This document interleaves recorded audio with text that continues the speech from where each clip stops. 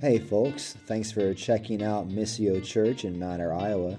You are listening to audio recorded at our Sunday morning service.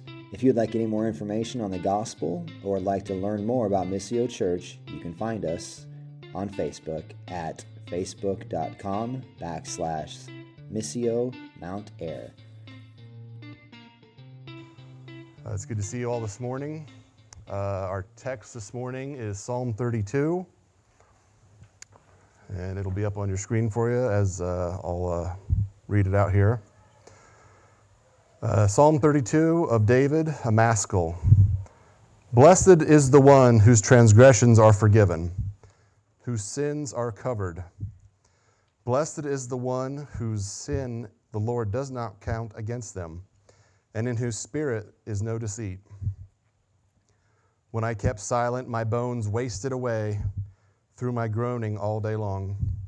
For day and night your hand was heavy upon me. My strength was sapped as in the heat of summer. Then I acknowledged my sin to you and did not cover up my iniquity. I said, I will confess my transgressions to the Lord, and you forgave the guilt of my sin. Therefore, let all the faithful pray to you while you may be found. Surely the rising of the mighty waters will not reach them. You are my hiding place. You will protect me from trouble and surround me with songs of deliverance. I will instruct you and teach you in the way you should go. I will counsel you with my loving eye upon you.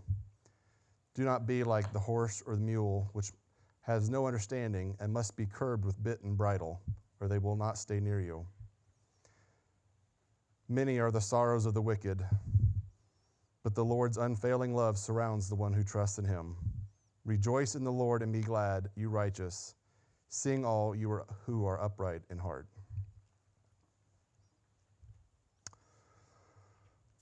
When Darren asked me if I could preach this Sunday, I wasn't really thinking about the time of year that it would be. Yesterday, he asked me how I was doing, how I was going, and he kind of knew what I was dealing with. For those of you that don't know, March is calving season, and usually I pick March for calving because it's, spring is on the way. It's nice out, and we have had the worst week of winter coming back to us in March that I can remember in a long time, and I think since Wednesday I've had 6 calves, and dealing with the mud and the snow and the cold and the wind, it's been a challenge to keep them all alive. And so I told Darren, I said, this was probably one of the worst weeks I could have had to try and focus on a sermon. But I said, I'll have something to say, and maybe it'll be intelligible. And so now that I've lowered all your expectations, we can get into our text today.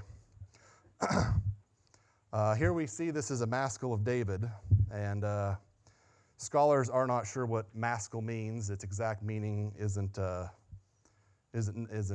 translated exactly. It may have been lost to history, but there is enough evidence to suggest that it's an idea of wisdom or teaching, or it also could be a term important to musical performance, as many of the Psalms were meant to be sung back to God. And David is credited as the composer of the psalm. And while many of the Psalms are tied to certain points in David's life, this psalm isn't given enough specifics to determine when that might have been, but many scholars believe that this psalm is a direct response to Psalm 51, in which David composed after his affair with Bathsheba. If you look at Psalm 51, you will see that David is begging for mercy, asking for cleansing of sin, and confessing his transgressions. Many of these same themes are present here in Psalm 32. Where David declares in the first 2 verses, "Blessed is the one whose transgression is forgiven, whose sin is covered. Blessed is the man against whom the Lord counts no iniquity, and in whose spirit there is no deceit. These first two verses are actually a summary of the entire psalm. And this is kind of the style of how Hebrew poetry was written back then. Today, we would make our summary at the end, but instead, the summary is at the beginning, and then David uses the rest of the psalm to explain why this summary is true. Because in verse 3, we see what happens to David when he holds on to his sin and doesn't confess his transgressions. For when I kept silent, my bones wasted away through my groaning all day long. For day and night your hand was heavy upon me. My strength was dried up as by the heat of summer. Have you ever felt that way? Have you ever felt like your bones were wasting away? And it's not just because we're all getting older. Or have you ever felt like your strength was dried up? Have you ever held on to sin so tightly that you feel like your insides were on fire? Or have you ever felt just bad and miserable for so long that you grew accustomed to the misery? It becomes such a part of your life that you don't even realize it should be that way. This leads us to our main point today. Holding on to sin is foolish. For one thing, it is foolish to hold on to sin because God sees all things. He knows what is in our hearts. Everything seen and unseen is laid out plainly before him. We may think that we are fooling ourselves by saying, this one area of my life belongs to me, or as long as I go to church on Sunday, God won't notice what I do the rest of the week. It's also foolish because we have a great and merciful God, one who will offer us forgiveness if we would only confess our sins to him. There may be many reasons why we hold on to our sin. One reason may be selfish pride. We hold on to our sin because we say, I've got this. I can do this on my own. I don't need any help here. This is mine. I'll keep it to myself. Another reason may be that we've made our sin into a trivial ordeal. We say to ourselves, this is just a minor sin. It's not important. God probably doesn't even care about a sin so insignificant as this. Or another reason might be that we are reserving sin for ourselves. We refuse to give up on certain sins because we enjoy it. I'm willing to be a Christian in 99% of my life, but I'm not willing to give up that 1%. That 1% is fun, and even though that 1% leads to destruction. This isn't like a final exam where a 99% gets you an A. No, rather, this is pass or fail, and only 100% effort will pass because we are being measured against a holy, righteous, perfect God. And the reality is that not only is 100% unachievable, but so is 99%. In fact, it's much more likely that we are 99% failing and only 1% passing. Therefore, sin is not something we should hold on to. When we hold on to our sin for whatever reason, we carry around something that is not good for us. On the farm, one of the consequences of keeping animals throughout the winter is they like to congregate inside. And so I have sheds and barns that the animals can stand in to seek shelter. And one of the other consequences of having animals is they produce a lot of manure. And they often aren't very considerate as to where they make their deposits. A lot of people think that pigs are dirty animals, but they're not. Pigs make a bed, and they sleep in their bed, and when they have to go relieve themselves, they'll go outside, or at least another corner of the pen, so that way they don't soil the place where they sleep. Cattle, on the other hand, are disgusting, inconsiderate animals. Many times throughout the winter, I will provide them bedding so they have nice, dry, fluffy surface to lay down on. Now, you would think they would understand this location should be kept clean and dry, right? Nope. When they need to go, they just go. Wherever it is they might be, that which includes right on top of the nice clean bedding.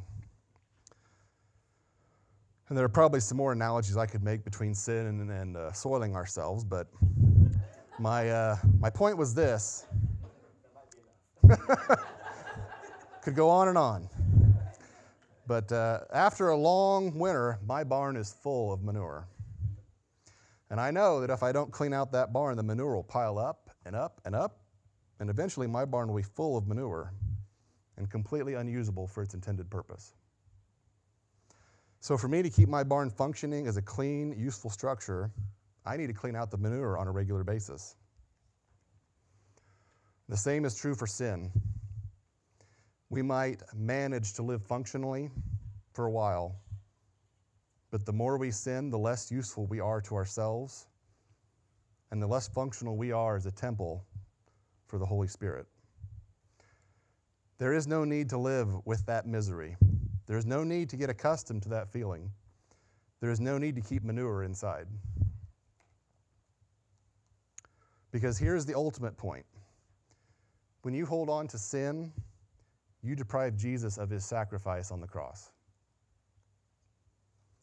Jesus was beaten for your sin. Jesus was flogged for your sin. He was spit upon and ridiculed for your sin. And finally, he was hung on a cross to die for your sin. When you hold on to sin, you are telling Jesus you don't need his help.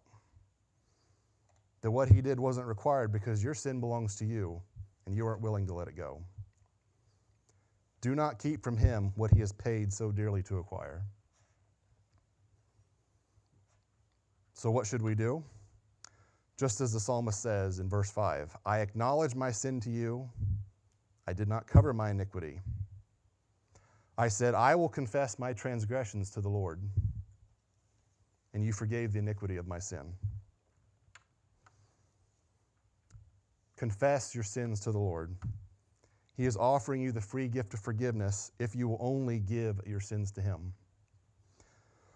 Now, we aren't Catholic, and we don't require that you go into a booth with Darren or Jim hidden behind a veil so you can tell them about the time you stole a candy bar from Casey's when you were 8 years old. I didn't do that. That was just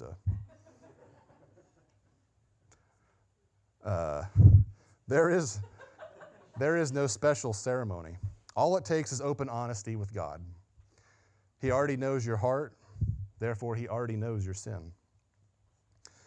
This isn't like revealing a shocking secret to God. We do not fool God by keeping our sin to ourselves. As it says in 1 John 1:9 through 10, if we confess our sins, he is faithful and just and will forgive our sins and purify us from all unrighteousness. If we claim we have not sinned, we make him out to be a liar, and his word is not in us. If we claim to not have sinned, we make God a liar. That's a heavy statement. Because he knows our hearts and he knows we have sinned. God knows the truth about us. We must confess and ask forgiveness. We cannot just speak the words, but we must earnestly mean them. I'm sure in your house, if you have young kids, that your kids probably always get along. And that nobody ever fights, nobody ever provokes anyone, right? It's probably only in my house that my kids sometimes, most of the time, all the time, torment each other. And so one of the things I do as a parent is I tell them, hey, that was uncalled for. You need to apologize to your brother. And what they'll do is they'll turn very quickly and they'll say, sorry. Now, was he really sorry? Probably not. Probably more sorry that he got caught than having a genuine feeling to to seek forgiveness from his brother. We cannot offer shallow apologies for our sin. There is great power in admitting that we are the problem. Saying to the Lord, look, I know I'm the problem here. That can be difficult, right? It's difficult admitting when we have a problem, and the problem is the person in the mirror. It's easy to blame someone else for our problems. It's not easy to humble ourselves and take responsibility for our condition. So how should we confess our sins? David tells us in the next verse, therefore let everyone who is godly offer prayer to you at a time when you may be found.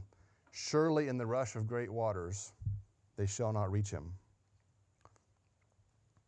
Confess and be forgiven. Pray earnestly to God that your sins might be forgiven and your iniquities will be covered. Don't wait. Confess before it is too late.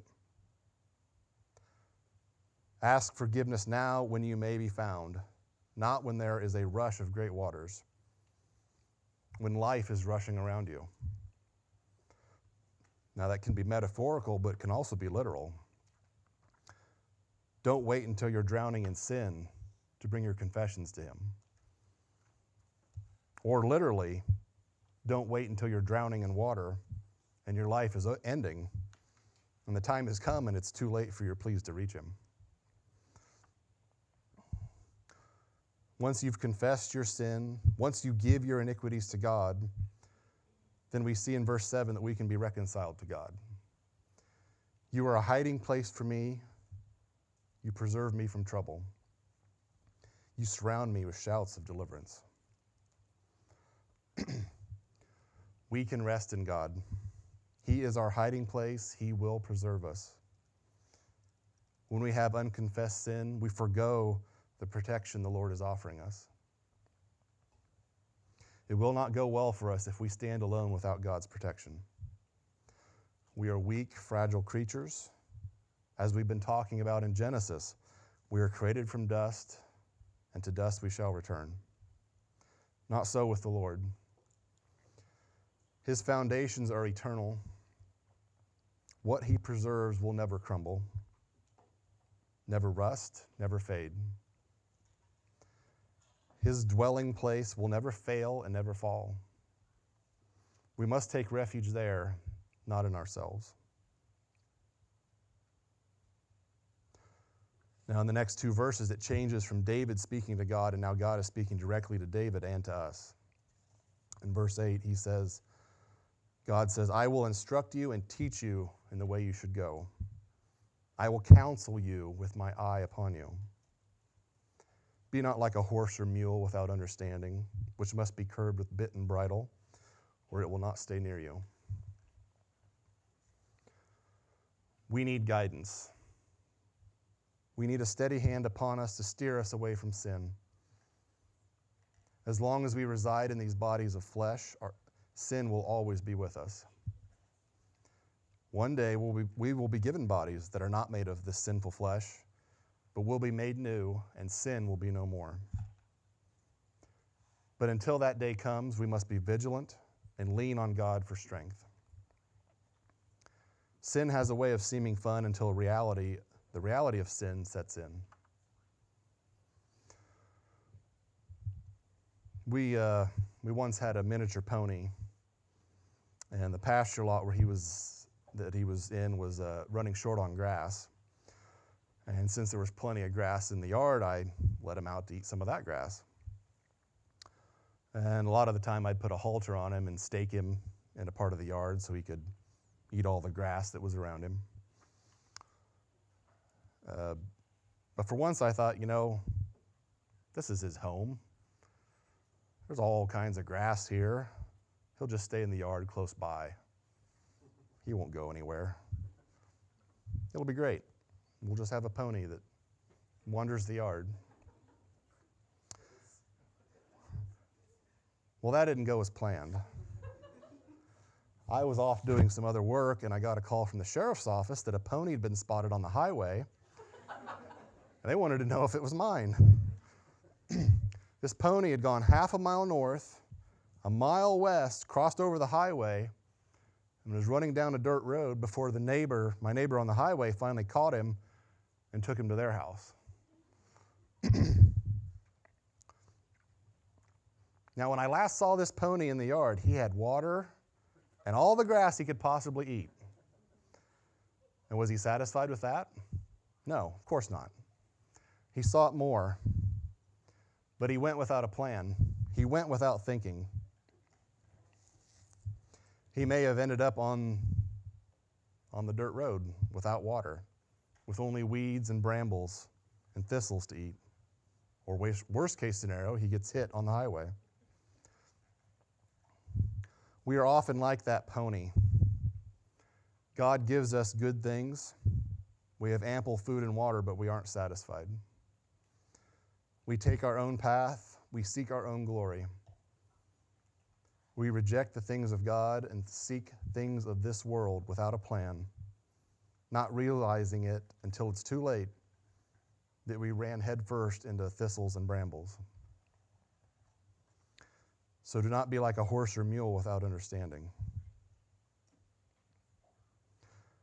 Finally, the psalmist says, "Many are the sorrows of the wicked, but steadfast love surrounds the one who trusts in the Lord. Be glad in the Lord and rejoice, O righteous. Shout for joy, all you upright in heart." Amen. We should rejoice, knowing that we have a loving, merciful God who takes away our sin, who sent his only Son to die on a cross so that we may be forgiven. And he takes away the sins of those who believe in him.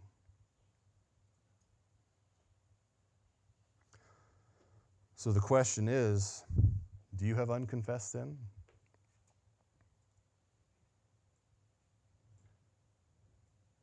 If so, confess and be reconciled. Don't delay. Don't wait until the world is crashing down upon you. Turn and rejoice in the Lord. Lay your burdens on the cross and find the true joy of a restored relationship with a holy and loving God. Blessed is the one whose transgression is forgiven, whose sin is covered. Blessed is the man against whom the Lord counts no iniquity, and in whose spirit there is no deceit. Will you pray with me? Father, we confess our sins to you. We offer them up.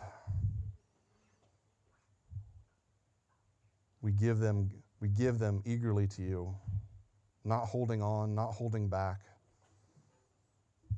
They do us no good, Lord. You have paid the price for them. You take them from us and robe us in beautiful clothes of righteousness. I thank you, Lord, that you are a God who seeks the lost, that you came to this world not to seek the righteous, but to seek those who need you so desperately.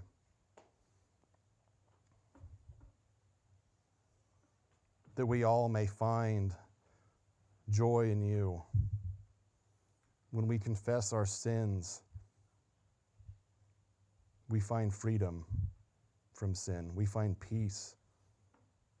We will find joy in a loving God, holy and righteous, desiring to seek out those who so desperately need him. We thank you for this, Lord. We lift up your name in Jesus' name. Amen.